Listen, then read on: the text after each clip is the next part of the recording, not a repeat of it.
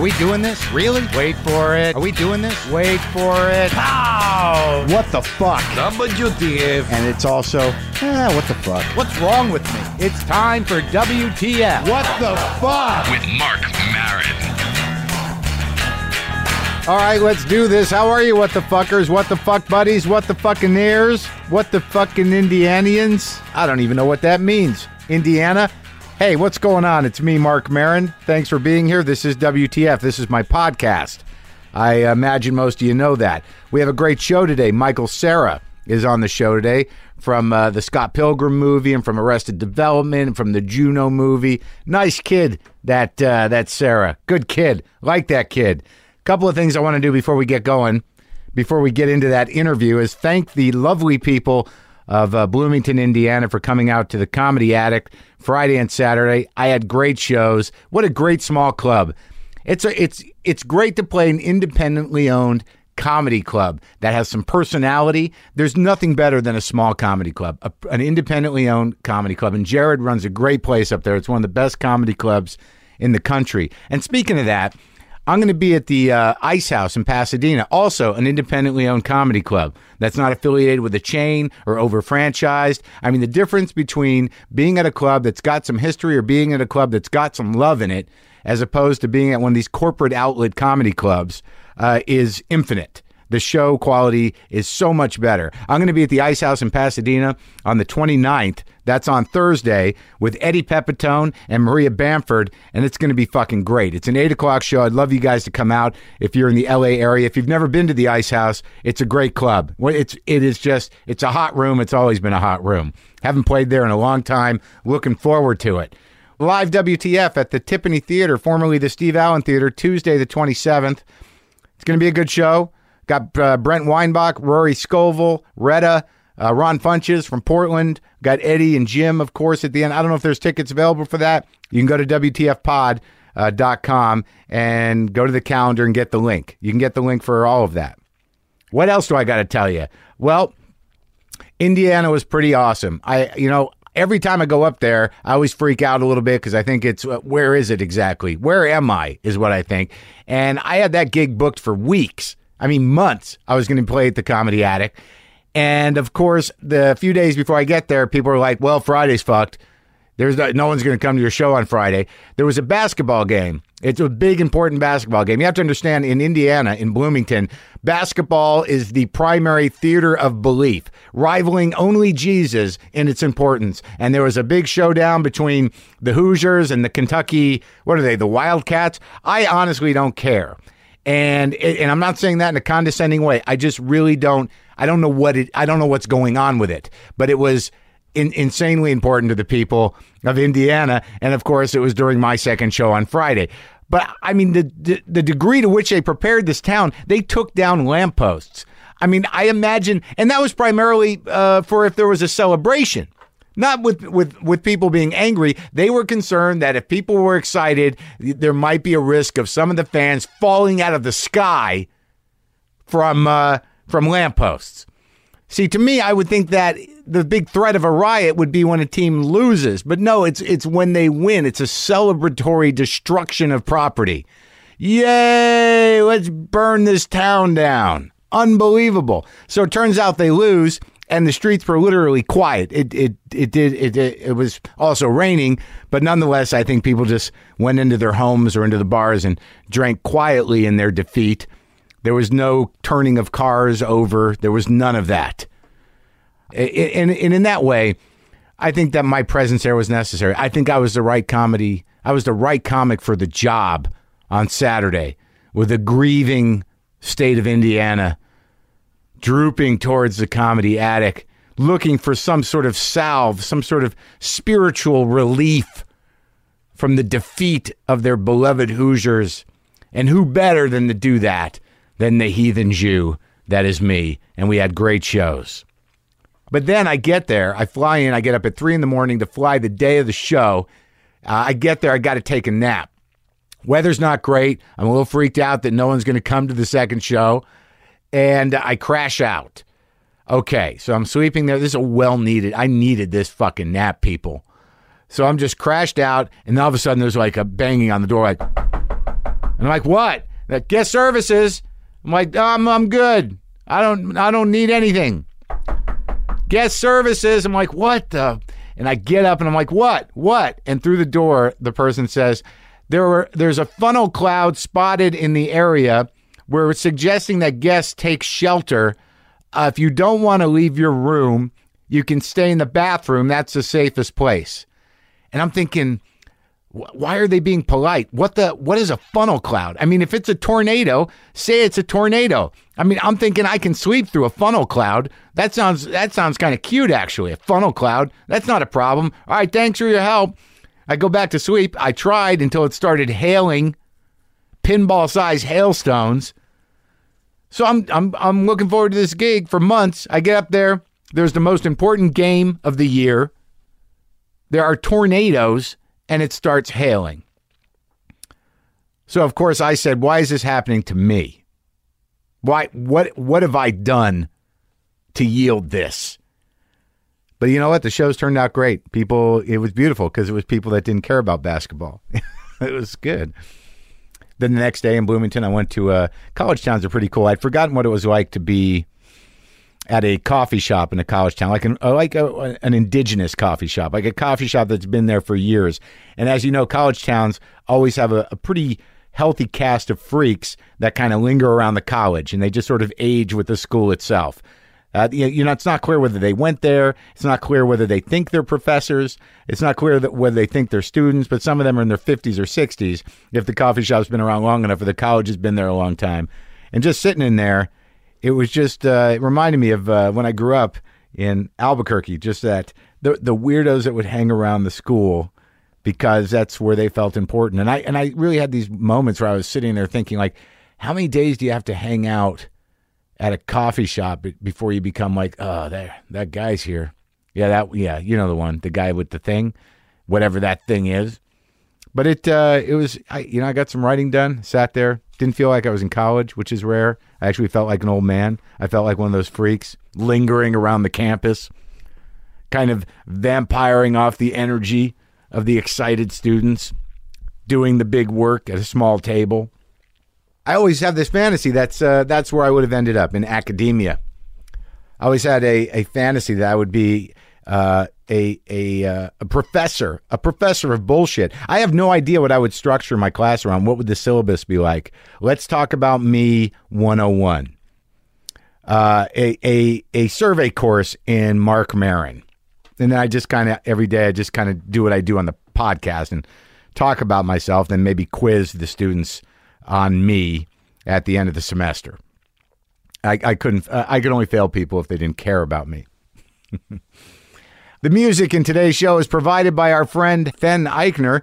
He has given us music before. These latest tracks are from his band Seashell Radio. They're on tour throughout March and April, so check them out at seashellradio.com for tour dates and more songs.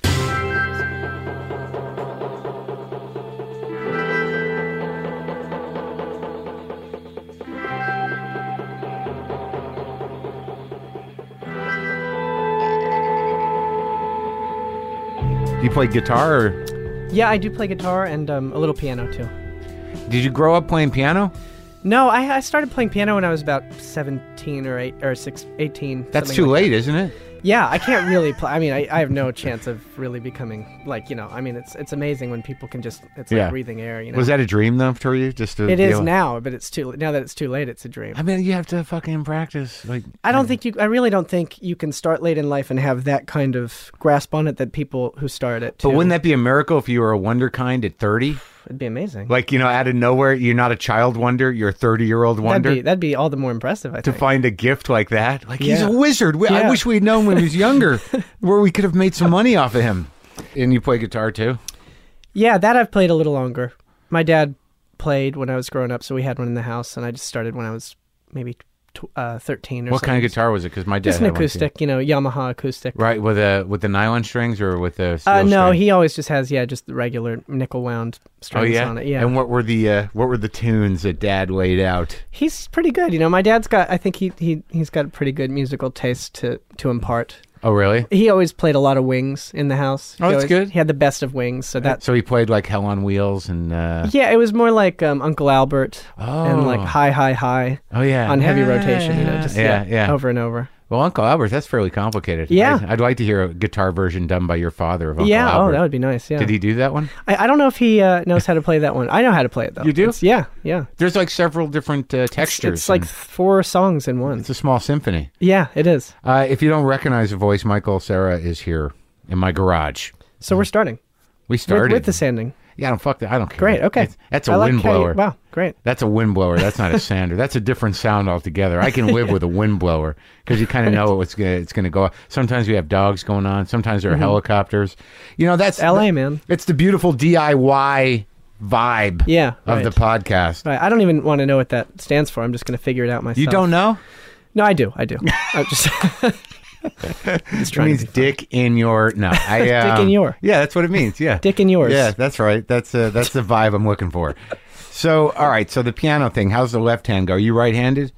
Yeah, I am right-handed. That's my big problem, though, is that left hand is getting the hands... that took a while. I mean, at first, I just I started playing piano because I would try and record songs on my own and want to put piano stuff on. So I had a keyboard, and I would just do it part for part. I would do the right-hand part and then just overdub the left-hand part. Yeah. And not ever be able to do them at the same time. Oh, really? Yeah, so you cheated. I just eventually worked out that coordination somehow just by being very easy on myself. Oh, really? Not putting too much pressure on it. Doing it like that at first and then being like, well, maybe I can do this. So you actually were more like, because I remember, I think it's akin to juggling. Like there's a moment where you're just like, I'm doing it. Oh, yeah.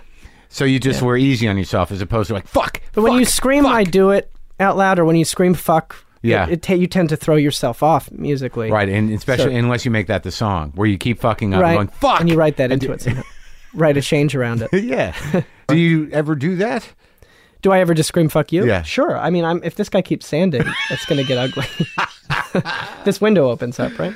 Sure, man. I mean, doesn't he know? Yeah. What? No, I told him. Doesn't he know I drove 15 minutes to get here? I explained to him. I don't know if you know who Michael Cera is, and I don't tell me what he said. I listed your movies. He's like, oh no, shit. And no, it's all right. I mean, I'm not sure he's your audience. You didn't have like a Google image? Well, I didn't. I was going to bring him in, but then he showed up. But I think maybe you've seen me on Conan or something. Yeah, maybe. We can go back out there and perhaps stand awkwardly for a few minutes when he's I'm watching. The guy. Yeah, this is anything. If I make this face, that's a great way to try to get take this off to figure out whether people recognize you or not. If there's a moment where they're looking at you, where they're anything, nothing. Oh man, the worst is when people say like, "What do I know you from?" and you have to rattle off things you've done. Right, and then they go, "No, it's from that." No, it's Zombieland. Right. They just insist in the.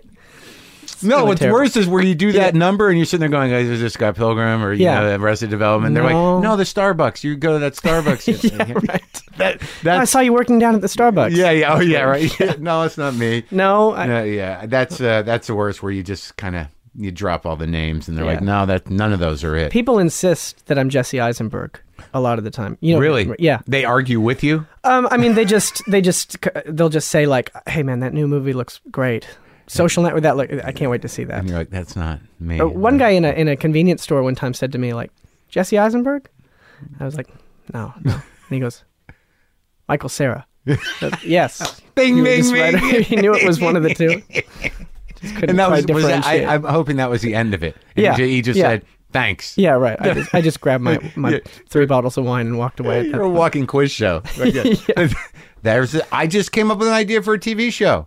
Who is it? Right. Are you in? Just help me to understand it a little bit better. It was really impulsive. I hadn't thought it through. It all came out in that moment. There's no backstory to it. So someone goes out on the street. Right. Hollywood Boulevard, where all the stars...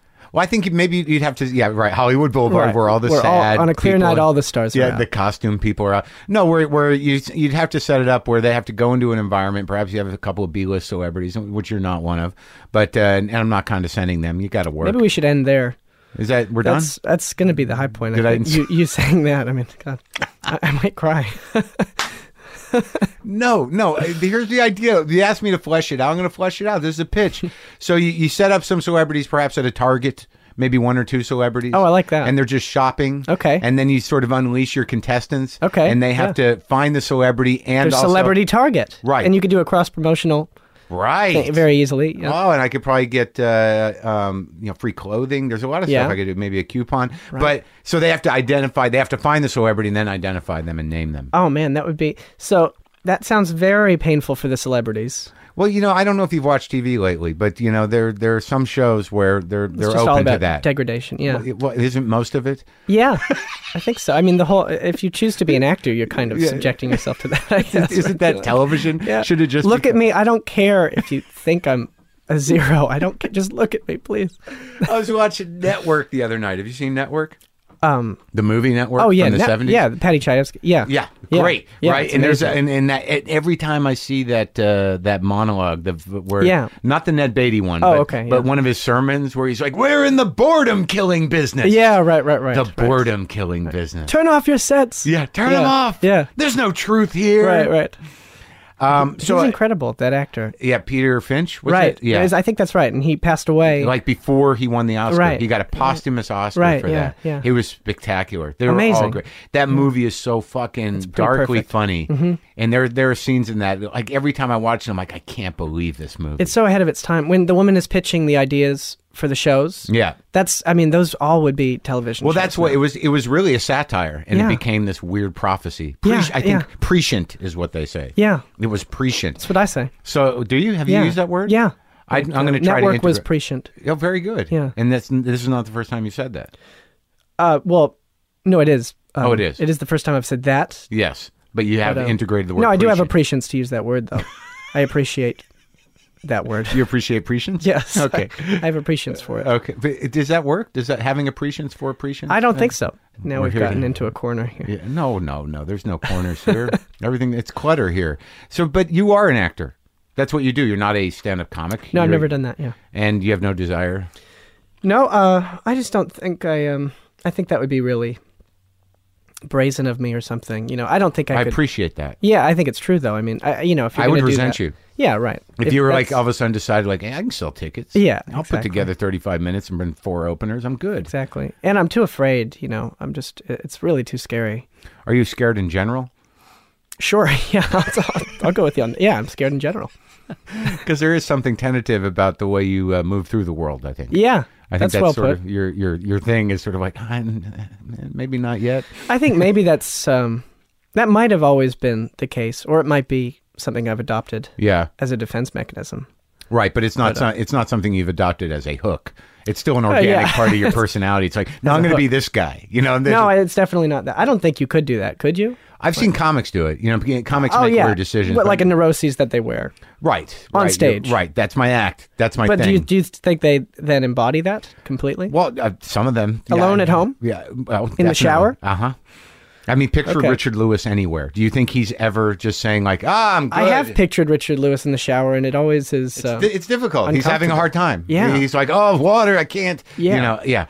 I think that some people are truly like that, and I tend to respect them a great deal. And I think you seem to be truly like you are. What is the? Can you explain that to me? What the respect of it is? Well, I think that obviously anyone who does stand up is doing some amplified version of themselves. Yeah. But I think some people do stand up because it's how they are themselves. Yeah. And I think he's one of those guys that everything is very immediate to him. Yeah. The connection with the audience. And he wears it. Oh, yeah. Yeah. And because I had him in there. He was sitting right where you were sitting. Mm-hmm. And there was part of me that thought like, after seeing him recently on TV or maybe in a club, I thought like, really, he's not resolved any of that stuff. It's still this immediate to him. And it is. And then you realize like, how much do we really change? And what do you expect of a person? Yeah, it's his way of experiencing the world. Yeah, and I'm not sure that I know he owns it, but I mean, it seems like there's a lot going on there. Yeah. Right. Yeah. So when did you start doing the acting? Start acting? I started when I was 9. Really? Yeah. I've been doing it 14 years. You were 9 years old. I was And you're Canadian, right? Yeah. Yeah. Now, that's all a different thing, isn't it? Very different. Yeah, people are nice up there. There seems to be less competition, Actually, when I was 9, it was fiercely competitive. Really? Among kids in that age group. Did you have like a bête noire? Did you have somebody you hated? Like there's that kid. There was there were like 3 guys that you see at every commercial audition. Yeah. I went on realistically probably upwards of 100 commercial auditions in 2 years at 9, and I only ever booked 2 of them. The first one I ever went on, the first audition I ever went for. For what was that for? It was Tim Hortons, which, do you know what that is? Sure, they have. It's like they have pretty good coffee. I mean, it's like it's Dunkin' a Canadian Donuts. institution, you know. No, but it's here now too. I always look forward to it. I enjoyed the logo. When I see Tim Hortons, I'm like, I'm going to go to Tim Hortons. Right. Like, and they made one in New York on 34th Street, right across from Macy's. Wow. And I was sort of like, it's a Tim Hortons. Like it got me. I got hooked into it somehow. And their coffee is pretty good. It is what it is. Well, and it's got kick. It's like Dunkin' Donuts. You take it, you drink a cup, and you're like, damn. And it's a drive-through. You know, I mean, in Canada, you just drive through. Yeah, and they have donuts and hamburgers. I think, right? I don't think they've ever done hamburgers. No, but you can get lunch. You can get a sandwich, you can get a bread bowl, a bread soup, bowl, bring that in your car. Sure, and work with that. Yeah, eat it from the top to the bottom. Got to move quick so it doesn't end up in your lap with a mobile bread bowl. Right, and you don't want it to dry out because then it's just a weird sandwich. Yeah, no, it's just something happened bad. Right. So was your mom like a driving stage mom? Yeah. Oh no. Driving literally. She drove me, and I couldn't. But it was your dream, not theirs. Yes. Yeah, fortunately. No, do you remember what inspired you? Like a commercial? I think Ghostbusters inspired me. Yeah, I think so. I mean, as far as I can, because when I was 4, I was saying I want to be an actor. Right. And I had gotten the chicken pox when I was 3 years old, and so for that week that I had a lot of TV. It was all Ghostbusters, just over and over, and I had it memorized. Yeah, it was just my whole world. You'd memorized Ghostbusters at 3 or 4 years old? Yeah, that was my life. Wow. Yeah. There's a lot. You're not alone in memorizing things. Right. A lot of comics I've talked to and some directors have memorized shit. Yeah. Like Apatow used to write down the scripts of SNL really? sketches. Oh, so he would transcribe them. Intentionally transcribed. No kidding. As a young man, he was like, and you got to assume that people were, someone like him was starting to understand the mathematics of script writing because of this. It's weird like Hunter compulsion. Thompson. Hunter Thompson used to rewrite like Hemingway. Did he really? Yeah, because he said he wanted to feel what it would be like to write that great. I had no idea. That's a good piece of information. Yeah, it's kind of like it's like it's a weird. Sure. It's like learning from the masters. That's interesting. Like he would literally transcribe it. Entire books. Yeah. Entire books. Yeah. Yeah. Oh my God. Yeah, I know. It's an interesting method of self-education. And you chose Ghostbusters, not Hemingway. Yeah, I mean, and I wasn't doing it consciously. I was just like, I liked playing Peter Venkman. And it was so fucking funny. It's so amazing. Yeah. And when you're 3 years old, it's really... Yeah, it's like the best. You get lost in it. Yeah. Are they making another one? They are, I think they are, yeah. Are you going to be involved with that? Not that I know of, no. You should maybe call him. Call Harold Ramis. Yeah, but that would be playing with fire, I think, don't you think? When something is so dear to you, and then I don't want to be the thing that goes in... And ruins exactly in the third one, the beautiful thing that you have in your heart from when you were a child, right? The thing that literally is responsible for everything you are, my life. Yeah, you don't want to kill that. That'd be so. That's another. I think we just wrote a movie, about the child actor who loves a certain movie, and then he gets cast in the sequel as an adult, and it's horrendously received, and he ends up destitute and sad, right? And then, the actor from the original one finds him on the street and says, "It's not your fault." Oh, man. That would be incredible. I actually met Bill Murray recently. Really? It was one of the most amazing moments of my life. I think it'd be amazing for anybody, but especially, what was that like? He was so nice. Yeah. And, everyone knows the stories of him being just, he can kind of... Be a little bristly or be rough. Really hard on you or accept you. And I was introduced to him by Jason Schwartzman, who he's got a warmth towards, so maybe that helped the situation. And he was just really great. And I was about to go down to South America to work, and he was talking to me about that and wished me luck, and it really helped me on this project I went down to do. It was really stayed with me. No kidding. Yeah. How long did you spend with him? Did you have a meal, or did you? No, it was, maybe 5 minutes. What was the situation? Was it? They were shooting a movie. And I went down to set. Where, here? Them. It was out here, yeah. Oh, okay. Yeah, it was in West Hollywood. Did Schwartzman call you and say he's going to be... Yeah, and I had some other friends working on it, too. You guys have sweet dispositions, Do you ever think you're going to play a killer? Or? I would really like that. Yeah? Yeah, I think it'd be fun. Maybe you should pursue that opportunity. Yeah. It'd be fun if you played a killer and did not change your disposition. Right. That would be the scariest, wouldn't it? Yeah. Just be really gentle. Nobody sees it coming. Do it. Yeah. Okay. It'd be fun. So wait, now before we get to this movie in South America, which sounds compelling. Yeah, which is why we were gonna do this interview a few months ago, right? But then this came up. Yeah, and you said I thought there was there was an issue with a bicycle too. Is that possible that you were going to ride your bike somewhere? Maybe I'm making that up. Do you ride a bike? I do ride a bike, but I don't remember what that why would have it would come up. Yeah, I don't know. I don't know. I don't know why I brought it up then. I have no idea. Yeah. Maybe I was having bike troubles and I postponed. Maybe I just used that as an excuse to postpone. I'm shooting a movie, but this really has more to do with my bike. Yeah. Maybe that was the email. I got some bike troubles I just can't ignore any longer. I can't take on any other. I got to get a guy over here to adjust the spokes. It really needs my full attention. Yeah, I don't know how long this is going to take. Yeah. I can't get in that headspace right now. Not with my bike like Can't this. be introspective while my bike is in this condition. Oh, shit. So, all right, so your mom's driving you to auditions, buffering your disappointment. My mom not only did that, but she also, buffering my disappointment, because really it was a lot of auditions. It's brutal. And there were these 3 kids that you're like, oh, there's that guy. He's going to get this. As soon as you walk in, you just know. But did you hate him? Did you hate his hair? His dumb face? I hated the auditioning. I hated the kind of acting. You didn't hate the kid? No, I mean he was really good at doing this certain kind of commercial acting. And where is that kid now? Do you have any idea? They're all successful, I think. Oh, really? Okay. Yeah, there's a few of them. I mean, there's in Canada or? Yeah, and some of them have kind of broken through to the States, which is like this monumental challenge when you're growing up doing Canadian work. Yeah. It's not only because, it's so competitive, but also because of the work permits, and it's just really complicated. I've had problems up there. Yeah. I was flagged for a while in for Canada, no reason. Working up there? Well, they wouldn't let me in a lot of times. Oh, really? It was a big struggle to get in. Yeah. Because... they just knew you would be... And then the paperwork was screwed up. I'd gone up to do a festival, and they didn't have the proper paperwork in place, and I'd driven up from Seattle, so they turned me away. So on record, I was sent out of the country. What a drag. Just for nothing. Yeah. But for 6 years. So now that there's like it's a flag, so I got to go through immigration every time I go in. I got to go sit with the, you never know what you're walking into in immigration. Right. It really depends on the guy's mood a lot of the time. Always. Yeah. Like the only way I found out what the hell happened was some bitter customs guy who just had enough. Like he was one of these guys like, these kids, they don't do it. They're not doing it right. Yeah. One of those guys was like, here's what happened. Someone chose to flag you because of this reason, and no one's going to take it off, and it's really up to any individual who's sitting here to put you through whatever they put you. I'm like, that's the system? Basically saying, I have the power right now. Right. And he was easy on me because he wanted to, kind of, get it out. Yeah, right. And I appreciate that. Clarify it. But okay, so what? Now your parents, though, what kind of childhood? What are we looking at? Dad what did he do? My dad has worked for Xerox.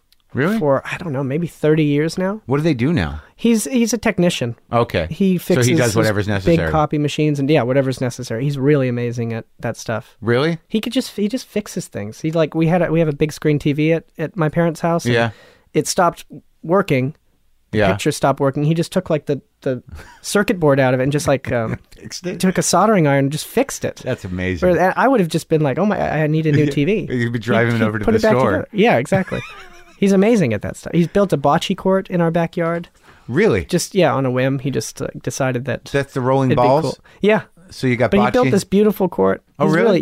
He's really impressive. So he's a skilled craftsman. Yeah, he is. And an engineer, electrical engineer. He's good with his hands. Yeah. And that's it's amazing to have somebody in the house like that. Yeah, and he's musical. He's an impressive guy. So he plays music. Yeah. He can solder, and build a bocce court. Right. See, that's a real man. That's what men do. I mean, if it was a dating service, he'd that be would be it. Top 5, right? Yeah, I'll take this guy. So. Yeah. And what's your mom do? Break a lot of things in the house? Too? My mom moved down here with me. Okay. To do Arrested Development.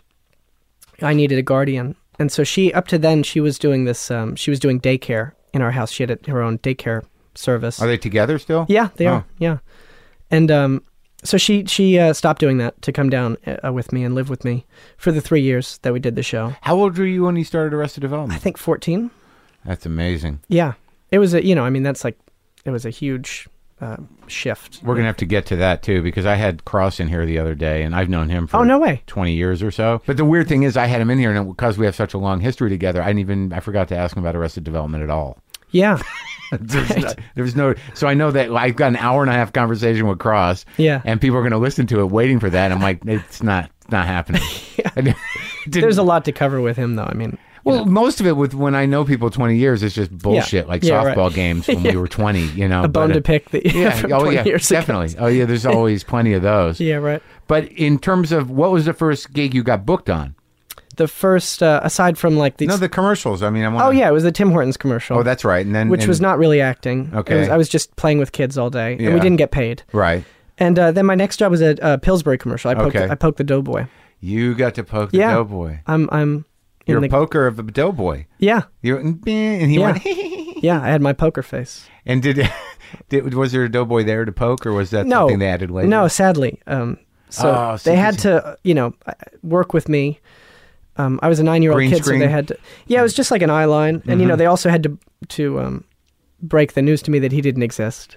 Oh, that's rough. Which sent me into a real downward spiral. Did you want to quit acting? Yeah, I wanted to just quit childhood. I wanted to give up any fantasy. The dream was over. I was just having this conversation last night that I remember distinctly my mother telling me there was no Santa Claus. Yeah. You do? Yeah. How old? I don't know, maybe 10. Uh-huh. And then a few months later, brushing my teeth and just stopping and realizing, wait, so does that mean there's no tooth fairy also?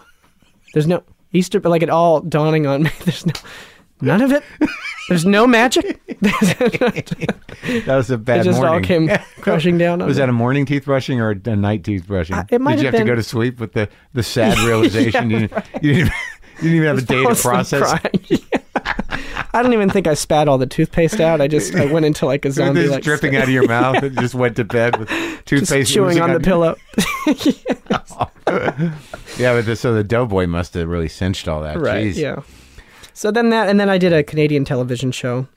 As a kid? As a kid, at 10 years old. And then a few movies, like Movies of the Week, Lifetime Movies of the Week, you know, nothing funny. Did you get to work with anybody that was... Lorraine Bracco played my mother. Vincent D'Onofrio played my father in the Abby Hoffman movie. Oh, I remember that. Yeah, Steal This Movie. Yeah, Janine was in that. Yeah, Janine Garofalo was my mom in that. Right. When I was 10 years old. Oh, that was really great for me. I don't identify you as a kid. It's weird. Or maybe you're just like it's forever whatever you are. Yeah. You know what I mean? Just this ageless. This ageless guy. So that was all before Arrested Development. Yeah, that was when I was like 10. Yeah. And how did that come about? When auditioning and that was it. It was a cold audition. Yeah, I was doing these like acting classes when I was 8, 9, because a friend of mine was doing. It was just like improv games and stuff where you just are playing games with other kids. And I had this really great teacher one year. Who pulled my mom aside after one of the classes, and he said, "Hey, maybe you guys should consider getting an agent, because you could probably make a little money, for school or for whatever." And he was really encouraging. He just said, "I think Michael could, And this when you were 9?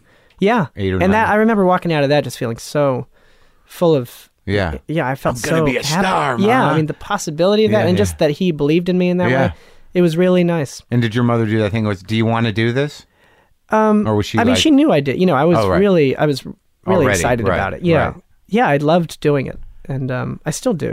I've always really loved working and getting to play like that. So you just went in for an audition for Arrested Development? I sent a tape. Actually, I had done a show the year before for Fox that nobody has ever seen. Right. Called The Grubs. We did 8 episodes. It was in front of a studio audience with Randy Quaid. It was on TV, right? It never aired. No, maybe they showed commercials. But they show commercials and it didn't air? What the fuck happened? They killed it, yeah. I don't know. It's really hard to understand. We did 8 episodes and then they came in and said, no more. And they replaced us with this kind of mid-season replacement that also failed, it was just one of those weird things. They just felt like it wasn't working. Huh. But that led to me getting Arrested Development because these casting people at Fox knew me. And Mitch Hurwitz had seen The Grubs. Apparently. Yeah. According to him, he had seen it and he said, I like that kid from The Grubs. Yeah. And then, then I sent in a tape for Arrested Development and came in and booked it. And then history was made. Yeah, although I came so close to not being able to do it because of work permit stuff. Oh, not because of the other kid from Canada? No, it was not that. It was like they were shooting the pilot and they had started. Uh-huh.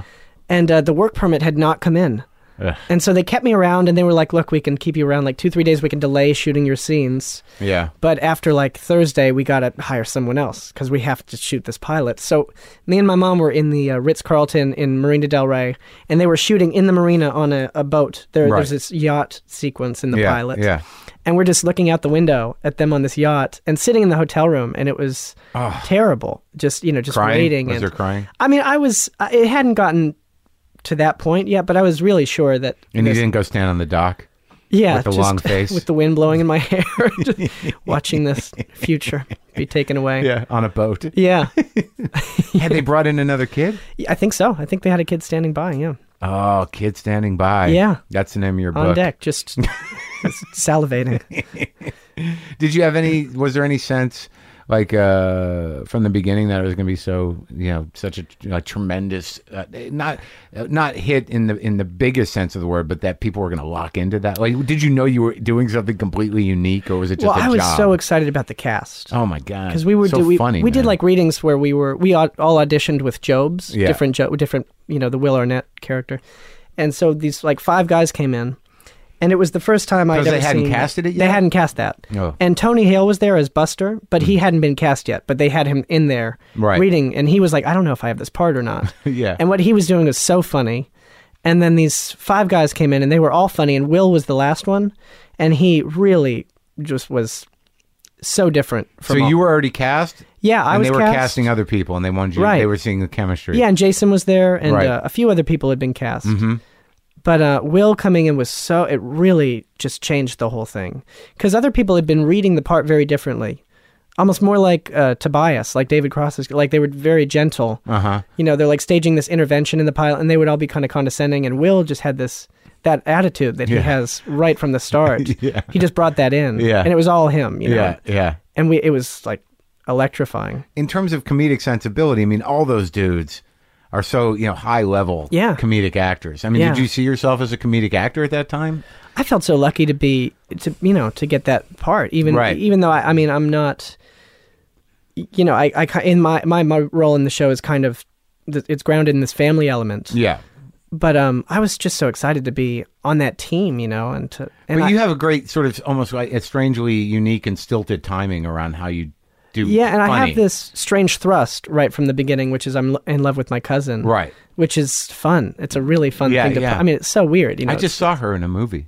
Yeah. Alia Shawkat. I saw her in The Lie, in Joshua Leonard's movie. It's an independent film. Right. I just went to a screening of that. It's a sweet movie. I haven't seen it. She's got a small part. Right. But I remember her talking about it. Yeah. Yeah. The movie's really great. Yeah, my friend Mark Webber's in that. Yeah. Where's he from? He and I worked together on Scott Pilgrim. Oh, that's right. He's in that. And, that's a great movie. That was a good time, no? Yeah. Oh, yeah. I love that movie. I'm really happy, proud of it. But he's amazing. He's been around for years, and he's just one of those. He's one of those guys where you see him, and it's like, that's that guy. He's always solid, and It's an interesting movie. I don't know if it's going to get a big release, but I think it's going to be on Netflix soon, like available. I don't know how they're doing it. It's very weird how things are released now. Have you got movies in the can that you don't know whether they're going to be out or... Well, this movie in Chile, I really don't know what the future of that movie is going to be. But you went to Chile. Yeah. But, there's no money. We shot in 12 days and with a crew of like... Do you play Allende? No. But I ended my career by doing it. But literally, like this Sander... is one of the crew, it was just a handful of guys that... Ernie was on the crew. Yeah, huh? Ernie. Yeah. It was a really small movie. I don't know, I think maybe it'll get into some festivals or something. What's it about? It's about, it's called Crystal Fairy. It's about this woman named Crystal Fairy, who's this kind of hippie, strange woman.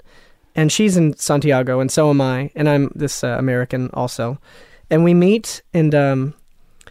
oh boy, it's so funny describing it out loud. It's not really, it's kind of a meandering movie. There's not a real thrust to it. Who directed it? This Chilean guy named Sebastian Silva, who's amazing.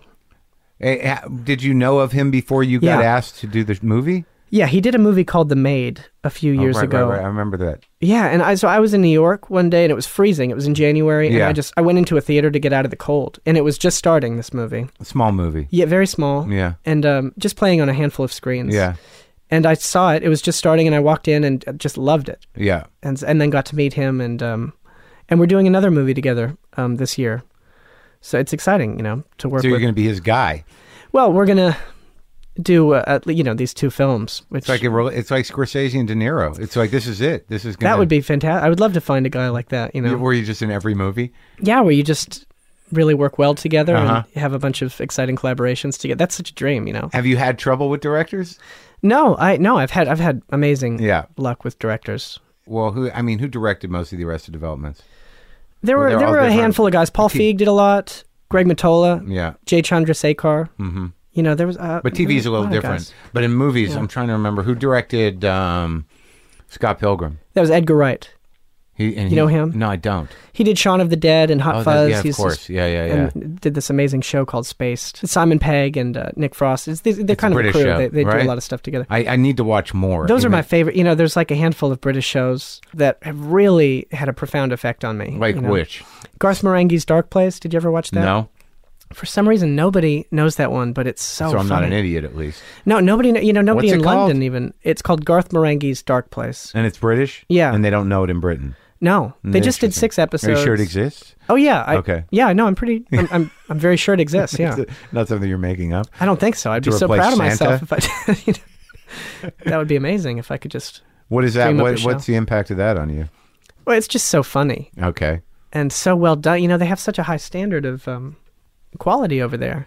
I don't know why I'm wired to I obviously watched Python a lot, and but I didn't keep up with a lot of it because I'm more wired Jewish, neurotic, kind of manic American, insecurity driven comedy, and I don't know that I ever. What about like The Office though? I mean, that's great. That's what that is basically, right? Yeah, I mean, that's great. Pure insecurity. That thing, Ricky Gervais in that is just, and I'm not obviously the first to say this. It was something beyond anything I could have. I mean, it's it's inexplainable. Yeah, it's true. How amazing he is in that show. I just rewatched that. I hadn't seen it in years, and man, he's just finds these moments. There's never a false moment with that character. Everything he does is something you've seen before. The scene where he dances, to me was beyond anything I could have. Like where he's gonna show them. Yeah. And he does that thing, and the intensity that he puts into it is so vulnerable. And then he can't admit how bad it was afterwards. Right. He's like, but there's never been a bigger asshole that you love so much. Right. And he's not an asshole in the standard asshole way just because he's although so he can be. self-involved. There are some moments that I'd forgotten where he gets really viciously ugly. Right. Like mean with other people. No, that's true. And they kind of brush past it. They don't linger on it. But, there are some moments where he'll insult, like, a woman for her looks or something, and it's just like, whoa, you are so insecure. But he's still grounded in this delusional self-centeredness that, he's always sympathetic. He's so lonely. Yeah. Oh, he's just so, it's so odd because I don't, he sort of annoys me in other things, like, publicly. Gervais does a little bit. Yeah. And I don't have. Have you ever had him on the show? No, I don't know how to get to him. Oh. But I'd like to. But I think I find him fascinating. I find him a little intimidating on some level, but also I find, I don't know whether he's sort of, kind of a pompous ass or not. I know, it's really hard because that show, he seemed to have this real grasp on humanity, right, and on someone who's so up their own ass that they can't see themselves. And same with extras too. I thought that was very humbling, and I liked a lot of those. But when I see him do stand-up or I see him on talk shows, and every publicity shot of him has that same weird look with his mouth open, I'm like, I've had enough. I mean, I'm annoyed at the billboards, and that affects me. Right? Yeah, I know what you're saying. And I get the feeling that he thinks everything's beneath him, but I'm projecting, and certainly if I had the opportunity to talk to him, I would. Yeah, that thing that he's tapping into now, that kind of like, careless, controversial guy is not what I really gravitated towards him for in the first place. So I don't really have the necessity to infuse atheism into almost every statement he makes publicly. Right. Yeah. I mean, but it really I think rewatching The Office made me reappreciate him in that, because I had kind of forgotten, based on all that stuff he's doing now, I'd forgotten how impressive he is in that. Oh, it's so subtle, and again, another guy with an amazingly unique comedic timing. Right. Like it's completely his own. And it's so amazing right out the gate how much he goes for it, just because that character is someone who wants to be funny, so that gives him this free reign as a performer on the show to just do all this. To be profoundly unfunny and funny because of it. And it's true to the character. Yeah. It's really smart. Well, I had this amazing moment with an interview with a British comedian who I think is spectacular. Who's that? Stuart Lee. And I never knew of him until an American comic who spent time there was like, you got to see this guy. Oh, I don't know him. And he's completely original and completely unique in his delivery and his timing, and a very brilliant guy. And that really, like, I'm just not, I don't feel like it's xenophobia or anything snobby about my approach to British comedy. It's just not in my face. Yeah. You know, I have to make choices to go find it. Right. But because there's a lot of bad ones too. Yeah. There's a lot of big. Well, that's what I was associated with, men wearing wigs and speaking loudly. Right. And you kind of have to dig for the, it's kind of like over here, you know, if something's good, you have to. What about Canadians? Yeah, I mean, Canada has this really strange track record for television and just content. It's really odd. Do you know the McKinney brothers? Do you know the Kids in the Hall guys or any? I don't know the McKinney brothers. Well, Marc McKinney and his brother Nick. His brothers? Yeah, Nick had a sketch show on Comedy Central here for a while. But yeah, were the Kids? Well, Kids in the Hall. Yeah, I mean, Kids in the Hall was amazing. Did you ever? Which part of Canada did you grow up in? In Toronto, or outside of Toronto. That's good. It's a good town. Yeah. So amazing. They were there. Did you ever get to see them? No, I mean, I don't know when did they end? Yeah, probably 90s, right? Like, you were born when? 88. Ugh. Yeah. I remember watching them every day. It was on every day at 5:30. Mm-hmm. And it's just such an amazing thing to discover. And you never wanted to do sketch? I did a little bit of that. You know, not that never was an ambition of mine, just because of the way I kind of stumbled into, you know, Arrested Development and that, you know, that being kind of the first opportunity to do something funny, really. Now, when does the movie shoot? I don't know. I think hopefully this summer, but you're in, right? Yeah, I just think it's so hypothetical.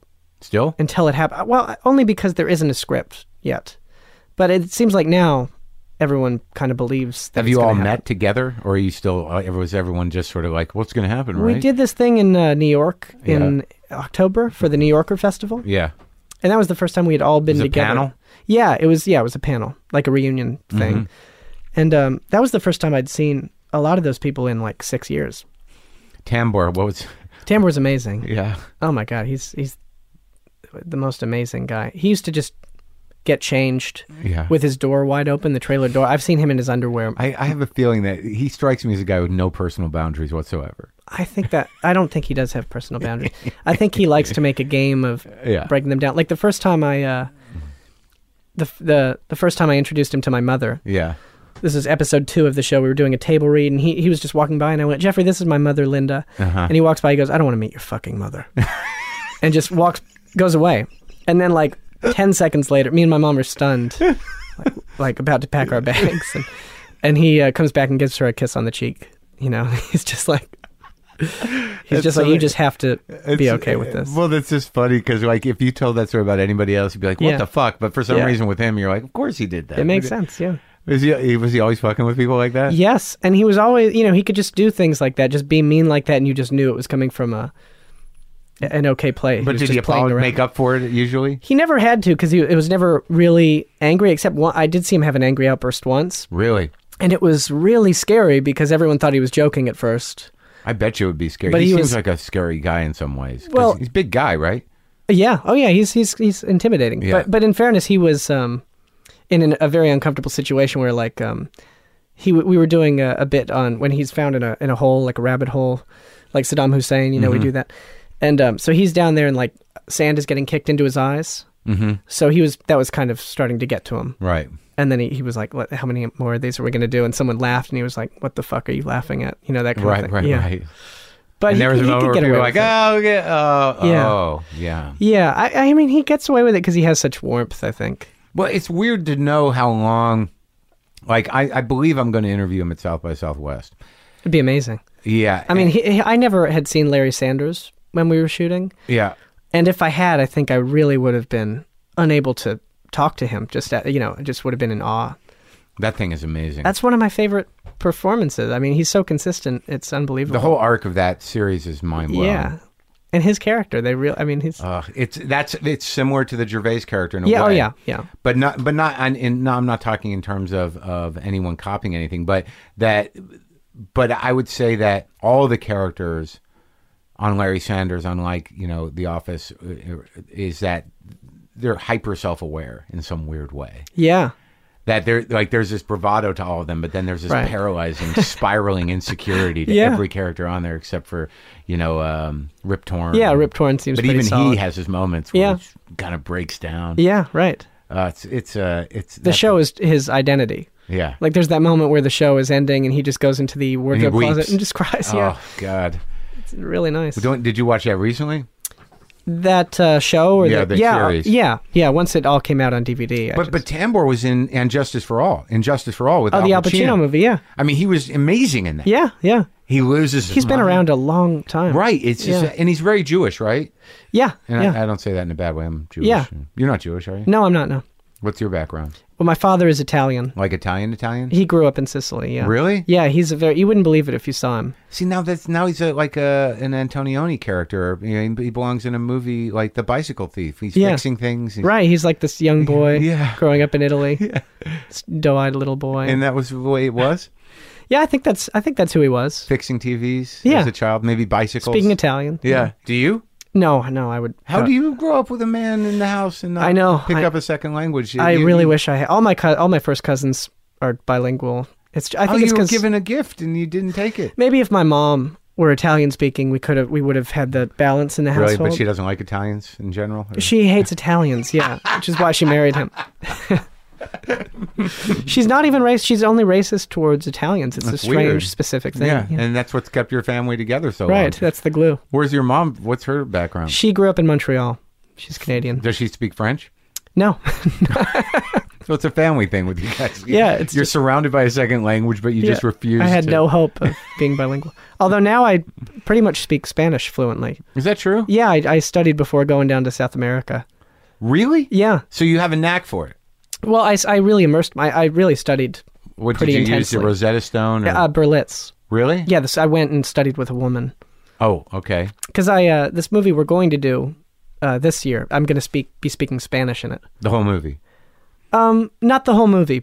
But my character is fluent. Like I wish I could communicate. I feel stupid for not knowing a second language. Like there gets a point, especially when you live in LA, where it's like, I really should, out of respect, and out of practicality, know how to speak the language. It is nice to break it out now and then. Is it? Yeah. Do you impress friends and family? Sometimes, yeah. So let's get back to the Arrested Development movie for a minute. So it's going to happen. It seems like it, yeah. Okay. I think it is. You have no idea what the storyline is? No. Although, what I think the idea is now is that we're going to do 9 episodes before the movie. Okay. We're going to do 9 episodes, one for each character, kind of giving some backstory. Oh, just reset. Yeah, right. Because Mitch figured, if you were to spend 5 minutes on each character in a movie, just catching them up, that's like, a good hour of the movie already. But it's also, spending an episode with the character 6 years later or whatever, or however long it's been. Seeing where we're at, yeah. Yeah, so that could be interesting, because I would think that with a few of these characters, things have gotten sort of grim. Yeah, you would think. I think that's what he's planning on doing. Yeah, and the whole cast is on board. Yeah, absolutely. That's great. I can't wait. Is there a network commitment to it? Is Fox going to do it? No, I think Netflix is doing the shows. That's the way to do it. Yeah, it's smart. Yeah. God damn it. Now the music thing, is that something you're pursuing actively? No, I don't think I'm not good enough to pursue it. It's just sort of, have you ever done that? Have you ever thought about doing it? I think about it a lot, and I played with a band recently, and I play a lot in here, and I play the records, and I enjoy playing, and I'm not bad at it, but when I play with other people, I get nervous. Yeah, I know. And I fuck it up. Right. Like I played recently with, and it was like they wanted me to play really loud, and I'm like, really? Just I'd be okay back here, and I need more light, I can't see my fingers. That kind of... Right. So it didn't go as well as I would have That's hoped. something I scream out in the middle of the night for some weird reason. I need light. Yeah. I can't see my fingers. Where's the light?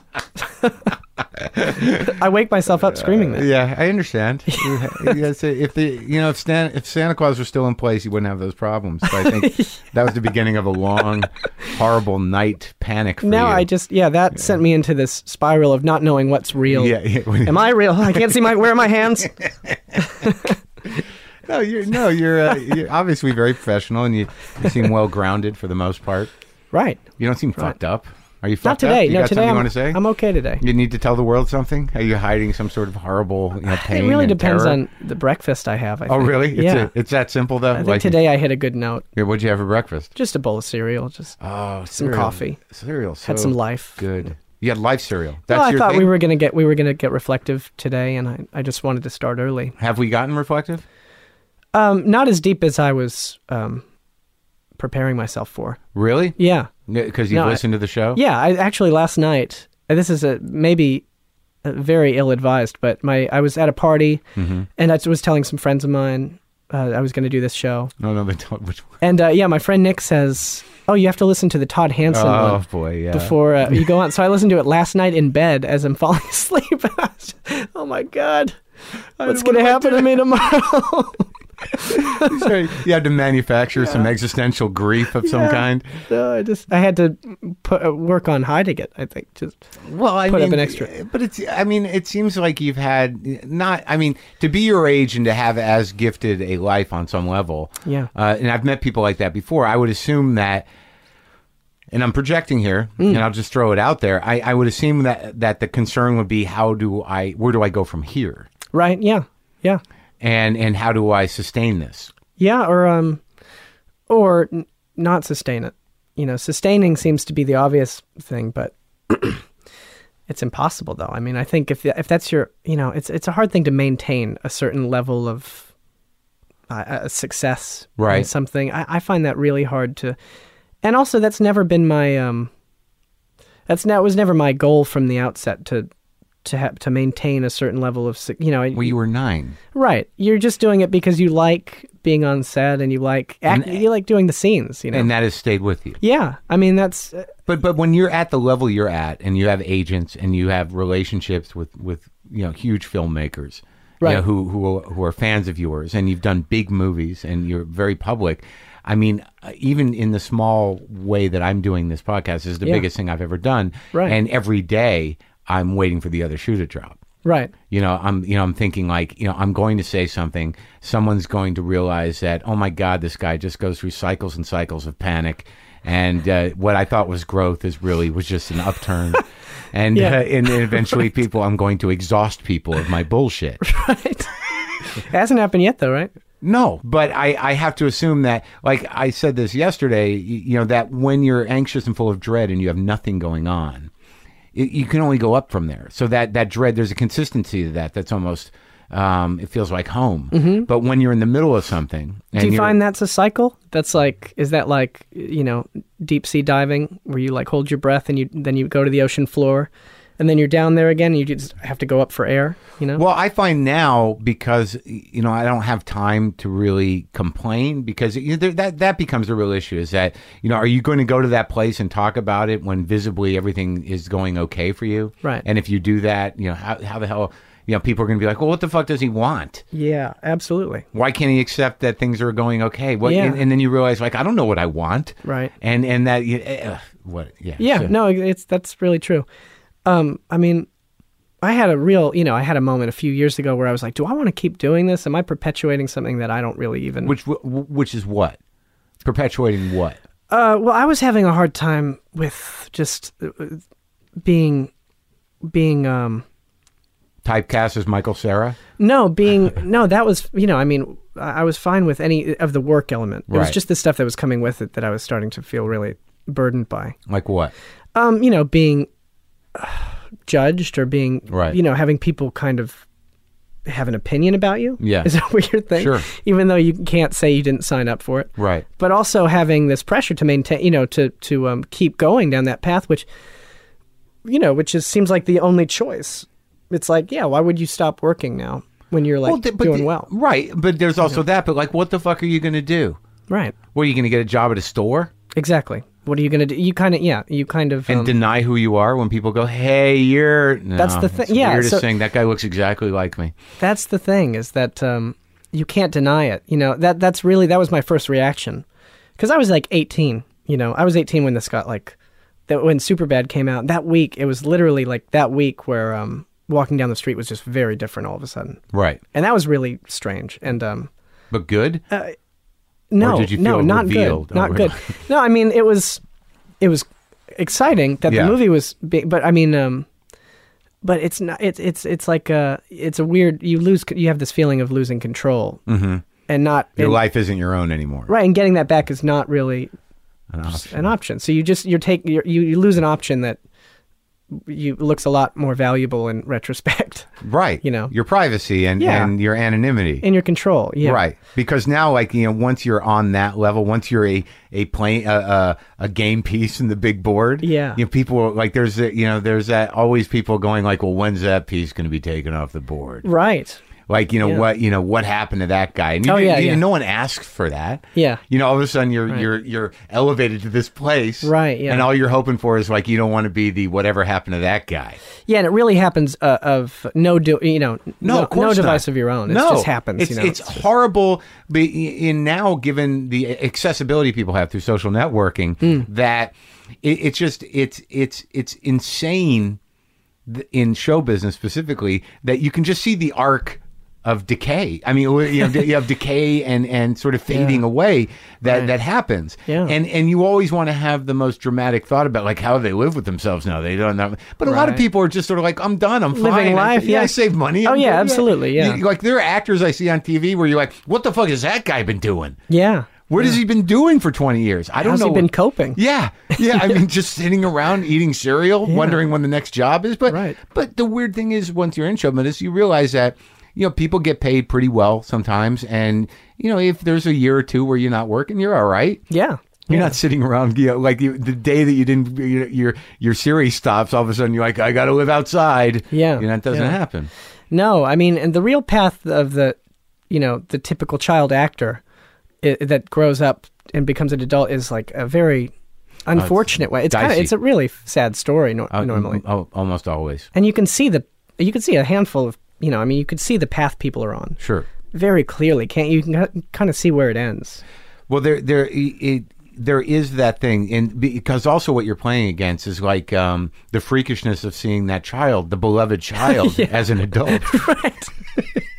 It's disconcerting. It is. Yeah, it is. When they've been, oh my God, what happened? Yeah, all of a sudden they show up. What happened to their face?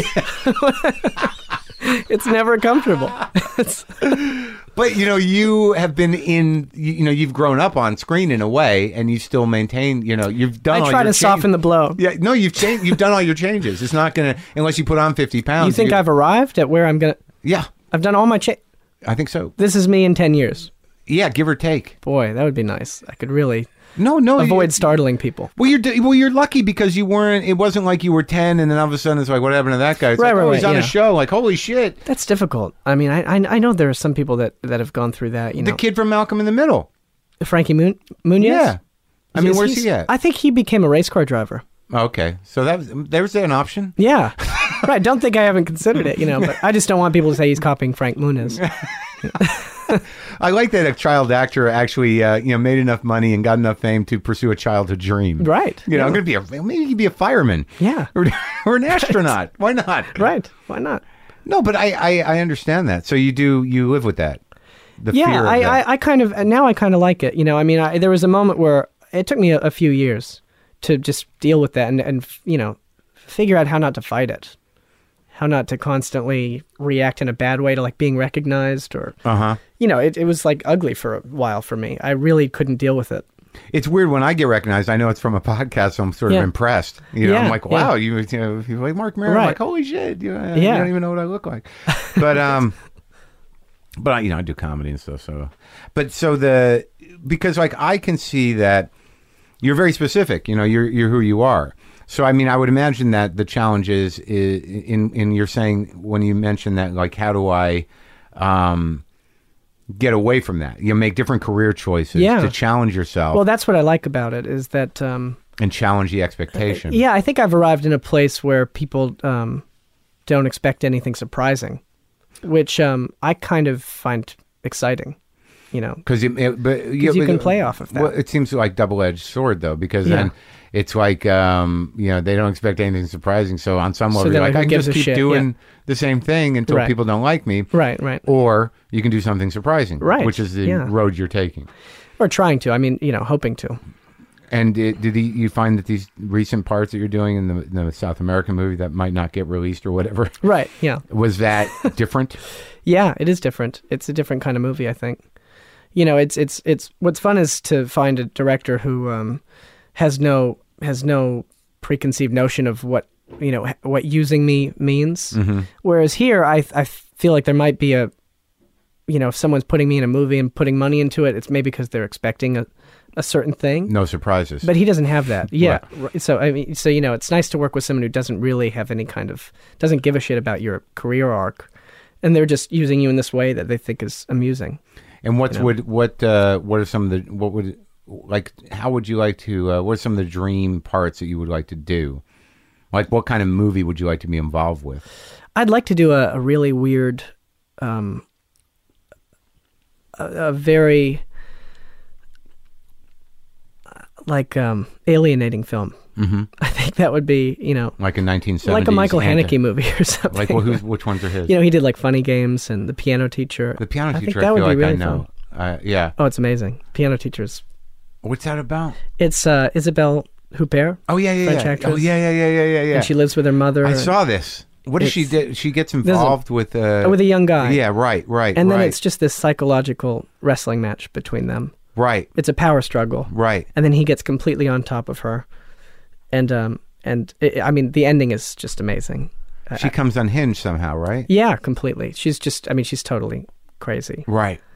And just so guarded in the beginning, and then she lets her guard down and lets him in. And he gets to her, and then she just loses her mind. So you want to be the Isabelle Huppert character? Or? That would be great, yeah, if we could redo that. Reverse the roles. That would be really fun. That would be. So you want to do something psychologically menacing. The guitar instructor. The guitar...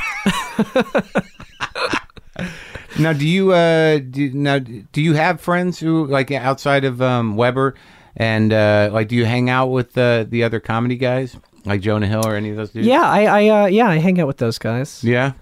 No, I haven't seen Jonah in a while. He's kind of been working all over the place. Busy, becoming a big star. Yeah. He's all over. Yeah. So I haven't seen him in a long time, but we became really close when we were doing this super bad promotional tour. Yeah. To the point where, we were together every day. We promoted that movie for like 2 months. I like him because, it's interesting, even that, he sort of grew up in Hollywood and everything. I like that there seems to be a genuine anger at the core of him. Right. That sort of drives him. Like, I think he's got a real kind of like a vengeance of some kind. Yeah, it's a nice he's got a great balance between that and this like exuberant joy. Yeah. But it's there, Nice. Am I making that up? They're both there. I think they're both there. Yeah. And who else? So Schwartzman's your buddy? Schwartzman, yeah. And have you been on that show? I think they just canceled it though. No, Bored to Death? Yeah. No, I never was. Yeah, that's a cute show. Yeah, I got into it. Interesting. Yeah, I thought it was really well done. Yeah. Who do you read? The Hunter S. Thompson thing. That was a real gift there. I didn't know that about him. Yeah. I thought that was interesting. You seem like an erudite kind of dude. You sit around. That's a gift. Thank you for that. I like George Saunders a lot. Have you ever had him on the show? No, George but I have Saunders? his books, and people have suggested him. He'd be amazing on his contemporary, Sam Lipsyte, I don't know him. Oh, he's great. Sam Lipsyte. Yeah, he's great. Huh. He's a real close friend of mine. I wonder if I have an extra copy of anything here. He wrote, he's got a few novels. The last novel is called The Ask. And it's great. Do you like stuff like 70s style literary dark comedy, like Heller? And do you ever read, why is that guy's name eluding me now? Stanley Elkin. No. He's got a great dark comedic sensibility. But Saunders has been recommended me a couple of times. He's pretty incredible. Pastoria, what is his book? Pastoralia. Yeah, he's got a few collections of, and then he's got this essays collection called The Brain Dead Megaphone. Yeah, which is amazing. Him, huh? He's great. And John Fonte, you ever read John Fonte? I've been given it, but I didn't read it. He's really? an L.A. writer, right? Yeah. Sort of 30s guy. Influenced Bukowski and some other people, or maybe, or no? Yes. Bukowski cited him as his god. Right. Many okay. times. Yeah, I have to read that. I've read some James or some Shelby, the Last Exit to Brooklyn. Oh, I don't know him. that? No, don't know him. Requiem for a Dream. Okay. Very dark, sort of heroin-oriented, 40s, 50s. Huh. Isn't it Selby, right? Yeah. James Selby. No, Cool. I hope I'm not fucking that up. Right. So what happens now? Where do you go today? Today, I don't know. I don't have any plans. I kind of booked a day around this. I figured I was going to go home and crawl into a ball after this, but it was. What would you think was going to happen? I mean, I don't know. I thought I was going to learn things about myself that I've been putting aside. Now I feel like I haven't done my job.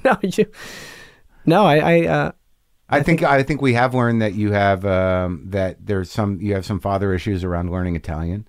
Right. And maybe and that's a way of you envy his ability to solder, and you're never going to be able to live up to him. Right.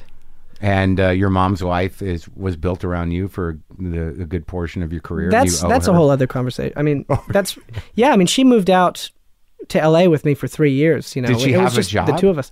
She was just working on the show with me. I mean, taking me to the show. But before that, did you take her away from? Yeah, well, she was doing this daycare business. So you took her away from caring for children. Yes, I did. To really. Yeah. So you probably had a tremendous impact on the lives of people that had grown to rely and trust your mother for parenting. Sure. Maybe you should reach out to my sisters. Kid. I mean, my sisters were. You were it. Yeah. So is there any resentment coming to you from the sisters? It's indirect, but it's there. I mean, I see it on Twitter occasionally. Yeah, it's just a Facebook update. Negative space updates from your sisters. Yeah. What do they do? They're both working in Caledon, Ontario, which is where my family lives now. Working around there. My older sister went through school, and now she's trying to get work as a teacher. And my younger sister's in art school. And there's you go back and they're like, oh, here he is. It's weird going home. Yeah, I mean, it's weird because I was the first to move out. My older sister's still at home. Uh-huh. So when I go back, I'm going back into this dynamic that they're all still in. Cemented in. Yeah, and that's, very, very much kind of frozen in time. Yeah. Like, do you get back into the dynamic or do you fight it? No, I don't get into it. I don't fight. I try not to fight it, but I mean, I really see it. Yeah. In a removed way. Yeah. It's weird. Do they treat you differently? No, but I think anytime I kind of mention if I call someone on something that maybe I see that they're not used to right being pointed out, it never has gone over well. Right? Do they say things like, "Oh, I guess the movie star is chiming in," something like that, something like that. Who are you? You haven't been here. Who are you? You took our mother away. That kind of stuff. Stuff like that. Yeah. Uh-huh. Yeah. Oh no. But hidden. Yeah. It's passive. That's what I hear. But they'll really say like, Michael, I feel some aggression right now. Oh, you're that? No, not really. No, I mean that's psychologically aware. I think there's a problem with communication right now. I'm feeling hurt and angry. Yeah, I mean that's how I try and approach it, and then that's normally not really. Oh no, it's not. They want you to dive back into the dynamic. Yeah, I think so. I think sure. I think it's kind of a stalemate. Well, that's an interesting thing that you're able to transcend that. I'm assuming you don't spend a lot of time home. No, a few times a year I'm there. Right, so you got to give yourself it's like watching an iceberg slowly change shape, but you're just like, well, it has to eventually. How long do you stay usually? 2 weeks or a few weeks. That's usually enough to re-engage. Oh yeah, within a week I'm like, we're digging up some stuff. Yeah.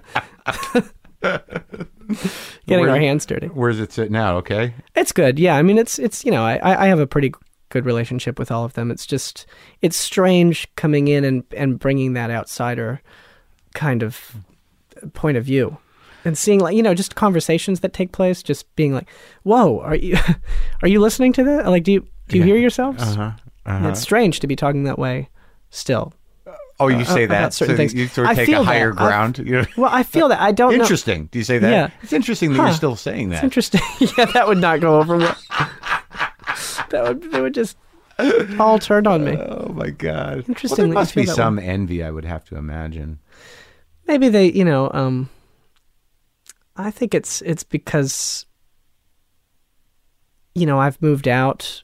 I'm kind of the only one who's come down here. I'm on my own. So I don't know. Maybe there's this sense of Did they have desire of leaving? I mean, I don't know what Canadians think and whether you can speak. Well, my older Canada. sister is still at home. That's rough. How old is she? She's 26. So where normally she would have maybe paved the way. Right. Right. So I kind of paved the way now. Right. What's the story with your room? Is it still? It's still the same. Yeah. Okay. Still has the Ghostbusters bed sheets. And oh, good. You want to be able to go. Have you thought about? Do you do any writing yourself? Yeah. I did a web show that I wrote and directed with a friend of mine.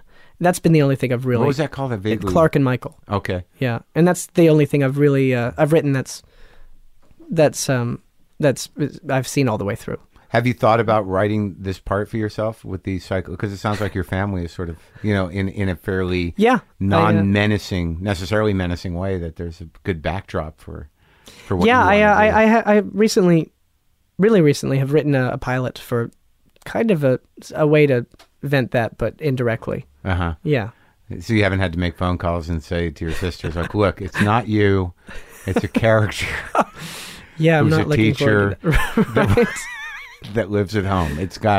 But it's not you. I used your name because how many names are there that would have sounded realistic? Yeah, and I'm going to be talking to this character, so I want it to seem real. So I want it to come naturally. When my outbursts, I don't want to be worrying about, wait, what's the character's name? But it's not you. Yeah. Well, all right. Well, I hope you're not disappointed maybe we'll have to have a second session, or perhaps we can do this weekly.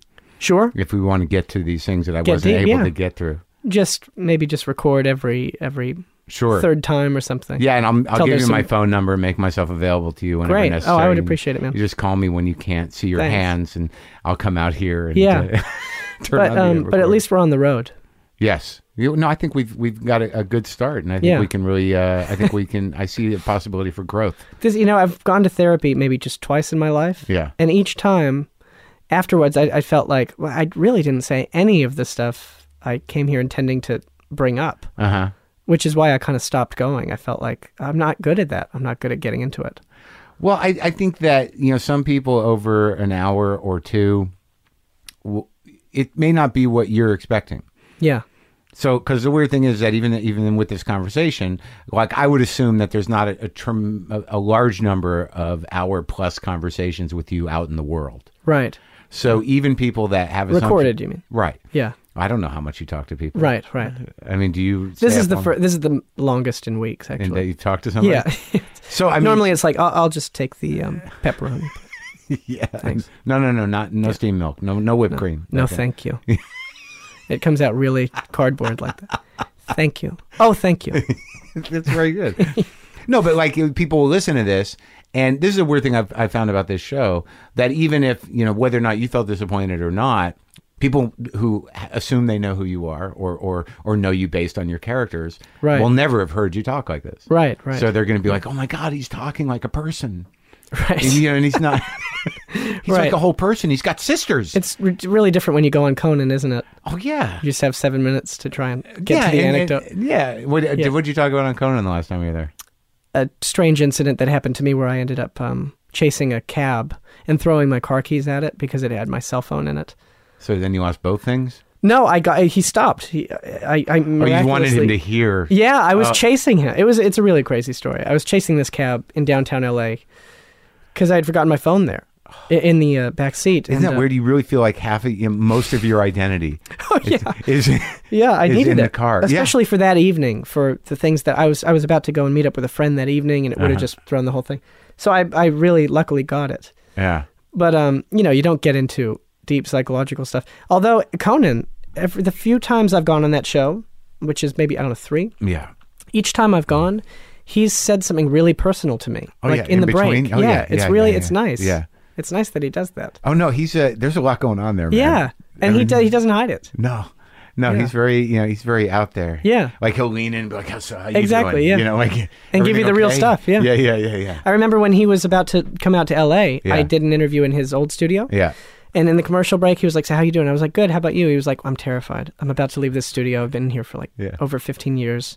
I don't know what's going to happen. It's like, it's all different. It's changing. I don't know what's going on. And all of a sudden the cameras come back on. We're back with Michael Cera. It was So amazing. you're sitting there like, oh my God. Yeah. It made me like him so much more. No, he's great. Yeah. Did you tell a story about getting lost on a hike or something? Where Yes. was that? Yeah, Was I told on that Conan? on Letterman. Oh, yeah. Yeah, you saw that? I read about it. Oh, you read about it? Yeah. Oh. Yeah, I came very close to being in a very ugly situation in Colorado. What did you Stuck hike? up on a mountain. Yeah, I was up there with friends. And the sun went down. We were just enjoying it so much. The sun was going down, and then it was dark, and we couldn't find our way back to the car. And we were walking around for just a few minutes. Do you know Armin Weitzman? No. He's an LA comic guy. He'd be a great interview for you, man. Yeah? Yeah. Why don't I know him? I think if you knew him, you'd probably have an appreciation for him. I'm going to look him up. Yeah, he's Is it doing his own stand-up? thing. He does a bit of stand-up and kind of hosts things at UCB, and he's a writer. I think he wrote on Sarah Silverman for a while. I'm sure I've met him. Yeah, and he's a fantastic guy. But so we were up there, and then we eventually were rescued by these hikers. And these guys saved us who were hiking in the night. No, but you just go, how far away from the car were you? Far. We were lost, because we had tried finding it, and we had just gotten more lost. You had no flashlight because you No. didn't prepare. No, yeah, we were really stupid. that's horrifying. We were all of a sudden, we were How those many guys. people? Just 3. And then when we got to our car, we were like, Who led you to the car? these guys that were illegally hiking in the night with headlamps, and they knew the mountains like the back of their hands, and they happened to come across us. I mean, it was totally miraculous that they found us. You probably would have been all right, but you would have had to make it through the I night. don't know, because when we got back to our car in the parking lot, we were like, just exhilarated, and we were just finally really able to admit to each other how scary it was, and we were just like, Anyone breathing. cried? No, but I mean, we were all close. Yeah. And there was this guy, there was a car in Yeah. the parking lot with just a cigarette light Yeah. that we could see burning. Yeah. And this guy is just listening to everything we're saying Yeah. for like 5 minutes, not saying anything. And then he speaks out. He goes, "Hey, man, I have to tell you, I've lived here my whole life. You guys are really lucky. I've heard stories, man, about there are mountain lions out there. They'll get on you. They'll drag you off like a rag doll. And there's bears out there. I've seen it 100 times. Hikers getting lost out there. They get ripped apart by bears." And we were just like, our jaws are dropping. He's like, "I heard y'all talk. I just thought I'd spice it up a bit." It was just amazing. It could have been really bad. Oh, God. Really who was bad. that guy? Who was that guy? We never saw his face. Yeah. He's just an amazing a cigarette guy. light. Yeah. Like deep throat. Great character. By the way. Yeah, go with Jesus. Yeah. Go with Jesus, Did he man. say He's that? with you tonight. Yeah. Oh, nice. Yeah. Did you say that on Letterman? Go with Jesus? No, I think I You took that I out? omitted that just in case. Yeah. Just in case. You Yeah. know, you don't want to put anyone in a position where they have to address Jesus. You don't want to be all of a sudden saying Jesus on Letterman. I don't know. Who knows what could happen? It's an understanding that everybody has. Yeah. Well, this was a great conversation. I felt that we did well. Great. Do you? I'm glad you do. Yeah, I do for sure, but I'm glad that you feel that way. Yeah, and the thing about therapy is my point was, like it takes a while for someone to start seeing the triggers. Like you've got your own way of hiding. Yeah, I guess so. Whatever problem is in there. Bob Weinstein, you know Bob Weinstein? Not personally. The Weinstein brother? Sure. He told me I was the most repressed person he's ever met. I don't know if it was some psychological game he was playing with me. Well, he comes from this sort of aggressive Jew stock. Yeah, well, I mean... And I feel that you speak from somewhere in between your heart and mouth. That's nice. But I don't know if it's repression as much as it is vulnerability. So it's I think he might have, maybe he's right, maybe he's not. But you seem vulnerable. And it was a dig, I think. Yeah, I think sometimes people who have lived longer and fought for things and had a lot of failure in their life, they have a really hard time with people that are okay. Yeah, right. Because there's part of you that's like, look at you. Yeah. What the fuck? Yeah. There's gotta be something bad in there. Right. It's just short of... Give it a few years. Exactly. Yeah. So you date a stripper. You ever tried heroin? Oh, can someone get him some heroin? Yeah. No, you can avoid that stuff. Yeah. If you want. Right. All right, man. Good talking to you. Thanks, man.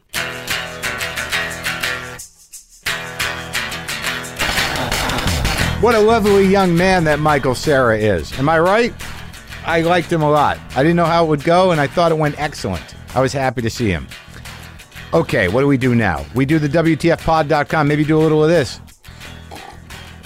Pow! Look out! I just shit my pants. JustCoffee.coop, available at WTFpod.com. A lot of things available at WTFpod.com. You can check out my calendar, and please come down to the Ice House in Pasadena this Thursday, March 29th, for myself and Maria Bamford and Eddie Pepitone. That is some power psycho shit there. That show is a powerful exploration of our mental condition as a species.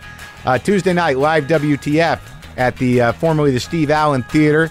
That's the Tiffany Theater now. We got, who do we got? Ron Funches, got Retta, got Brent Weinbach, Roy Scovel, Eddie Pepitone, Jim Earl. I don't know if there are tickets for that.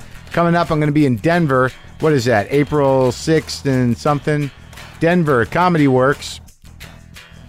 Where is that? April 6th and 7th? All right, la-di-da. Okay. Go make a donation, pick up an app, check the shit out, look at the episode guide, do what you need to do. I don't feel well. I just don't fucking... I can feel it in the back of my throat. I've been traveling too much.